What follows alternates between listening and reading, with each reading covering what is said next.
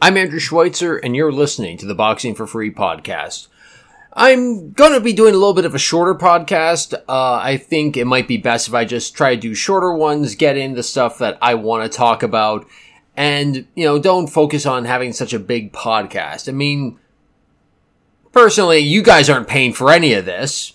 Not yet.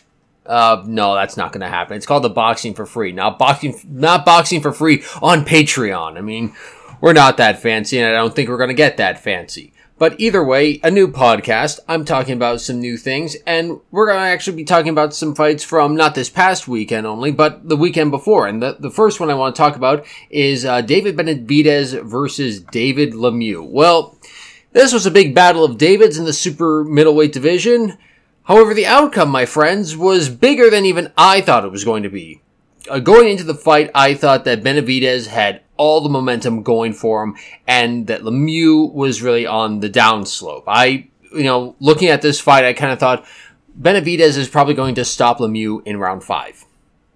Now, this isn't the same Lemieux who in the late 2000s was creating a lot of buzz with his knockout power.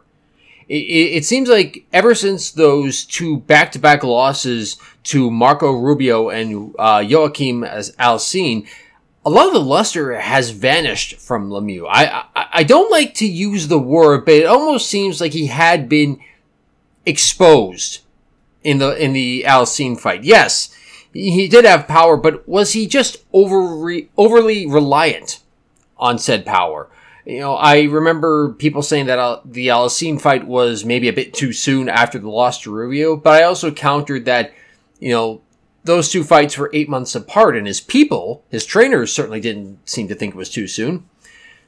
But I also remember, and I think this was after his first loss to Marco Antonio Rubio, that his original trainer, Russ Anber, had left. I can't remember if it was Amber's decision to leave or whether Lemieux decided to leave, but at the time, Russ Anber had his amazing, really great show on TSN called In This Corner. And if TSN were smart, they'd bring it back, which is why, it's not on the air, because they are not smart. But either way, Anber had said at the time that Lemieux was not really putting in the effort in training he felt it was necessary for David to become a champion. But regardless, after those two losses, Lemieux was able to rebound. He even ended up winning the IBF middleweight title, and that got him into a unification bout with Gennady Golovkin, Triple G. Everybody was expecting that fight to be a real fireworks fight, and it was, just for Golovkin. And he dominated the whole fight. At that point, it seemed like Lemieux was going to be good for a certain level of fighter, but when he tried to step beyond his own level, he would lose. And unfortunately, that's what happened against David Benavidez. And if I can be perfectly frank, it looked like he was going to get stopped in the first round. With about 13 seconds left in the first round, Benavidez lands this counter left hook that wobbles Lemieux badly, and then he backs into the corner. Benavidez just goes to work, throwing around, and I took a count. I'm trying my best to count, but even my best friends will admit, math is not my strong subject. But around 26 unanswered shots. Not all of them land, but the 26 shots were thrown by Benavidez. And the referee actually stepped in just like a fraction of a second before the bell actually rang. Okay? And the commentary team actually thought, oh, he stopped the fight, did he? Or was that just the end of the round? And I don't know, maybe that was the referee's intention, but it's almost like as soon as he heard the bell, he kind of thought, oh, it's a bit too soon. Okay. And he's walking he's walking Lemieux back to his corner. And when Lemieux sits down, he's telling him, you gotta show something. But then Lemieux's down again. Early in the second round. It's 20 seconds in? How much longer is this going to go on? The referee, once again, tells him, you got to show me something. I'm giving you a short leash. But in the end, in the third round, Lemieux's corner, just threw in the towel. They said, all right, that's enough. No more of this. I would not be surprised if this was the last we heard of David Lemieux, certainly at this level of the sport. Now, you've heard me talk about this a few times on the podcast in regards to Benavidez. Everybody was always talking about Caleb Plant and all these other fighters fighting Canelo. I just asked, why don't people mention David Benavidez? Now, that would be a great showdown, but even Samson Lukowicz, who is the promoter for Benavidez, says, no, that's not going to be happening. And he's more or less hinting that it's Canelo that doesn't want it. They're trying to goad Canelo into a fight, be like, oh no, Canelo's too much of a pansy. No, he just wants to play golf and, reestablish a connection with his biological father, Ron Howard. No. He doesn't want to fight David Benavidez. He's a chicken. Buck, buck, buck. I mean, they can keep trying to goad Canelo, but it's not going to happen right away because it's been announced that Canelo's next fight will be against Gennady Golovkin. The third fight that, I wanted to see, but after a while I thought it's not going to happen. It is happening. I cannot believe this. I gotta, I'm not the biggest fan of Canelo, but I tip my hat to him for always taking these fights. It's never like some easy tune-up against a guy who, you're just looking at this and like, oh God, what the hell are you even doing here? Who qualified you to fight Canelo? No. Canelo's got balls. Say what you want for him. Now, the third fight between Golovkin and Canelo. This is something that fans have wanted for a long time. Canelo seemed quite content at times, never to mention Triple G again, and I thought there would be some time, initially after their second fight. I thought, okay, that fight, their rematch took place in 2018. I thought, okay, it probably won't happen in 2019, but early 2020, that's when they're going to make the third fight between him and Golovkin. And it never took place. And I watched both of those fights between Canelo and Golovkin live. I scored both of them for Gennady Golovkin, and I thought that the first fight certainly was very clear in Golovkin's favor. This time, though, I think it's going to be a much more competitive fight because in the years since we've seen how much Canelo has grown skill-wise. Now, even though he lost his fight with Bivol, it's clear that he's still one of the best fighters in the world, certainly the best at super middleweight, and that's where this fight is going to be taking place. This is as far as I know, all of Golovkin's fights have taken place at 160 pounds in the middleweight division. This is his first time stepping out of that comfort zone, so to speak. It's going to be taking place at 168 pounds.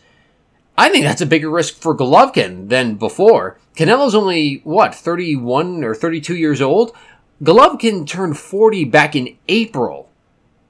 I would not be surprised, win, lose, or draw, if this was the final fight of Golovkin's career. Because if he can win this fight over his biggest rival and become the undisputed super middleweight champion of the world, and just say, all right, that's it. I'm walking off into the sunset. Wow. What a great way to end your career. I mean, as we get closer, I'm going to be trying to do a lot more analysis and think, okay, let's look at the level of competition that Golovkin's been facing compared to Canelo, and, let's see how they've looked in previous fights. I mean, I don't know. Before, I picked Golovkin for both fights, and I had him winning both fights, and I was being very objective scoring them. So I don't want any accusations of bias, but, this is... I don't know. I might actually lean towards Canelo going into this third fight. Yeah, you heard that right. Andrew Schweitzer is, leaning towards Canelo, but we're going to have to see. A lot can happen between now and September 17th. That's when the fight's going to be taking place. I was actually surprised that they announced it. It's kind of like, oh, wow, I thought they would announce something in June, maybe do a press tour, but you know what? It's already the end of May, so either way, we got this fight to look forward to. I'm very excited for it, and this is a great way for Canelo to show, look, alright, yeah, I did lose a fight at light heavyweight, but I was willing to challenge myself, and you got to appreciate the fact that Triple G is willing to move up to 168 pounds to take this fight. Either way, moving on. Erislandy Lara. I feel a bit bad for him. And if you've been listening to this podcast whenever I make a new episode and I happen to mention Lara, that's not a new feeling for me. Last year, he scores this great one-punch knockout of Thomas LaManna. He wins the WBA regular middleweight championship. And this is always a confusing thing. It's like, well, wait a minute. How does the WBA have a regular champion and a super champion? It's just... makes my brain bleed thinking about it. But Lara looked dynamic, knocking out LaManna. I was kind of like, all right, this is what you should have done last year. Like, instead of just talking about, taking these fights at 154 pounds against people who don't have a chance, move up to 160 pounds, make some noise there. And he made some noise with that knockout, but then it's like, any more noise? No, we gotta wait just over a year for him to get back into the ring, and he gets put in with Spike O'Sullivan, who is a guy who looks like one of those boxers you would see from old silent movies. He's got the bald head, or shaved head, rather, and you can't say bald in England now, apparently. Either way, come and arrest me, I could use a vacation. He's got this old-timey mustache. He looks like somebody who time traveled from the 1900s. And it's just like, oh, you know what? Let's just make him a boxer. But he gets into the ring with Lara, and unfortunately, it's just 8 rounds of, oh, come on. And I've seen people talk about this fight. One guy said it was almost putting him to sleep. Yeah, Lara did end up knocking Sullivan down in the, or O'Sullivan. I'm sorry. His name is, I'm just going to call him Spike. But it's like, if you got a cool name like that, I expect you to win your fight, and he didn't win. He got knocked down in the 4th round. Credit to him for getting back up, because that was a hard left he took on the chin. But I was watching it, and I kept wanting Lara to step on the gas a little bit. It's like, come on, open up. Go wild like he did on Roman Alvarez back in 2018. Just get this overmatched opponent out of there. We've seen him do it. I thought he looked dynamic against LaManna. He looked dynamic against Roman Alvarez. But it's just like, come on, don't 8 rounds. No. Now, I've heard some people, Lara obviously retains his WBA regular middleweight title. I really hate this stuff about, oh, he's our regular champion, and, Golovkin's our super champion. Well, why don't you just have a champion? Why do you need a regular champion and a super champion? I don't understand it. And if you've got the two, why don't you have those two fight? Nobody likes my ideas. I've heard some people saying that Lara's legs are gone. He's not moving as much as he did in the past, and, this is a side effect of age. He's 39. He'll be 40 next year in April. I don't think it's I don't think that's an unreasonable hypothesis. However, I also think that Lara's not moving like he used to, because it's quite possible he doesn't see a need to. He knows somebody like Spike O'Sullivan. Why do I always keep getting that name mixed up? But Spike couldn't hurt him. He knew that LaManna couldn't hurt him. So he doesn't see the need to move as much. I think the question is, what's going to happen when he gets matched up against somebody of a higher quality of opponent? How are his legs going to react then? How's his power going to hold up against somebody who's of a higher quality than Spike or Cornflake LaManna? I don't know. But I kind of wish that Lara would fight more than once a year. I realize that he's not the most entertaining fighter out there. As big of a fan I am of him, I'll admit, I've watched some of his fights, and it's just like, come on, step it up, get him out of there. Get him out of there. But I'm also reminded of something that Mary Spencer told me about Floyd Mayweather, and that is, he's not fighting to be entertaining, he's fighting to win. And that basically sums up his boxing style. That was on the undercard of the Gervonta Davis, Rolando Romero card. Now, Davis versus Romero. That was a very good fight. I mean, Davis looked very dynamic in this. It wasn't one-sided by any means, as Romero tried to insist afterwards at the press conference. He said that he was winning every minute of every round. And it's like, well, gee, 2 of the 3 judges had you losing the fight at the time bout got stopped, and was stopped at the end of the 6th round. I'm watching a replay online, and it's funny. Like Davis is kind of backing up towards the ropes, and Romero is falling into a trap, but he doesn't realize it. And he's moving in, and he squares up his body. And as soon as that happened, I just started saying, square up, square up, square up. Kind of like a warning, like, don't square up, don't square up. Davis throws this left hand, bam! Connects, Romero's legs just give out. He falls into the ropes and gets up. And I kind of thought, alright, the referee's gonna let this continue, but Tank's gonna finish it. No! The referee was telling Romero, okay, step over here. And Romero, like, I don't know, I don't think he was hurt that badly, but it was clear that he's not in any condition to continue because he's not moving. So the referee just waves it off then and there. Fight's over. He walked into the punch, and as I was watching like the slow motion replays, I got flashbacks to the 4th fight between Juan Manuel Marquez and Manny Pacquiao. Hard to believe that's going to be that fight's going to be 10 years old this year.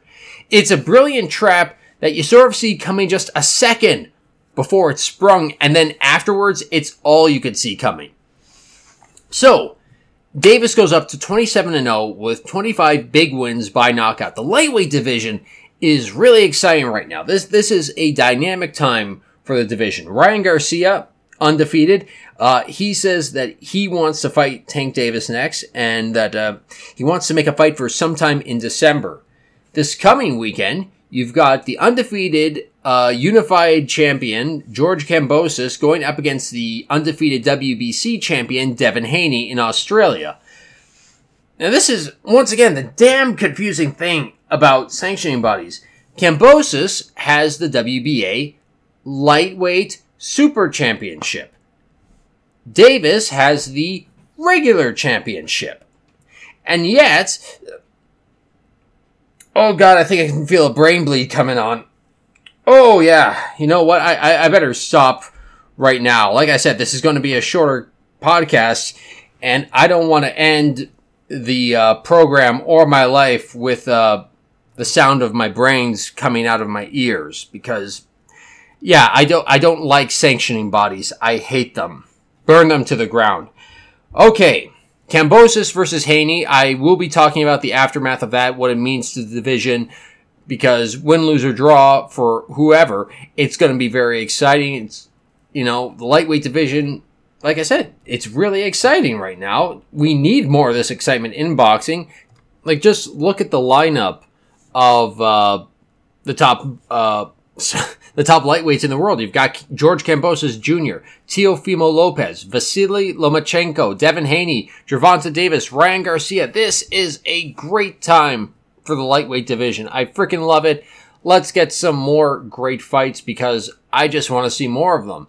And, hopefully this can lead to, the creation of some new superstars. God knows boxing needs them. We could always use some more superstars.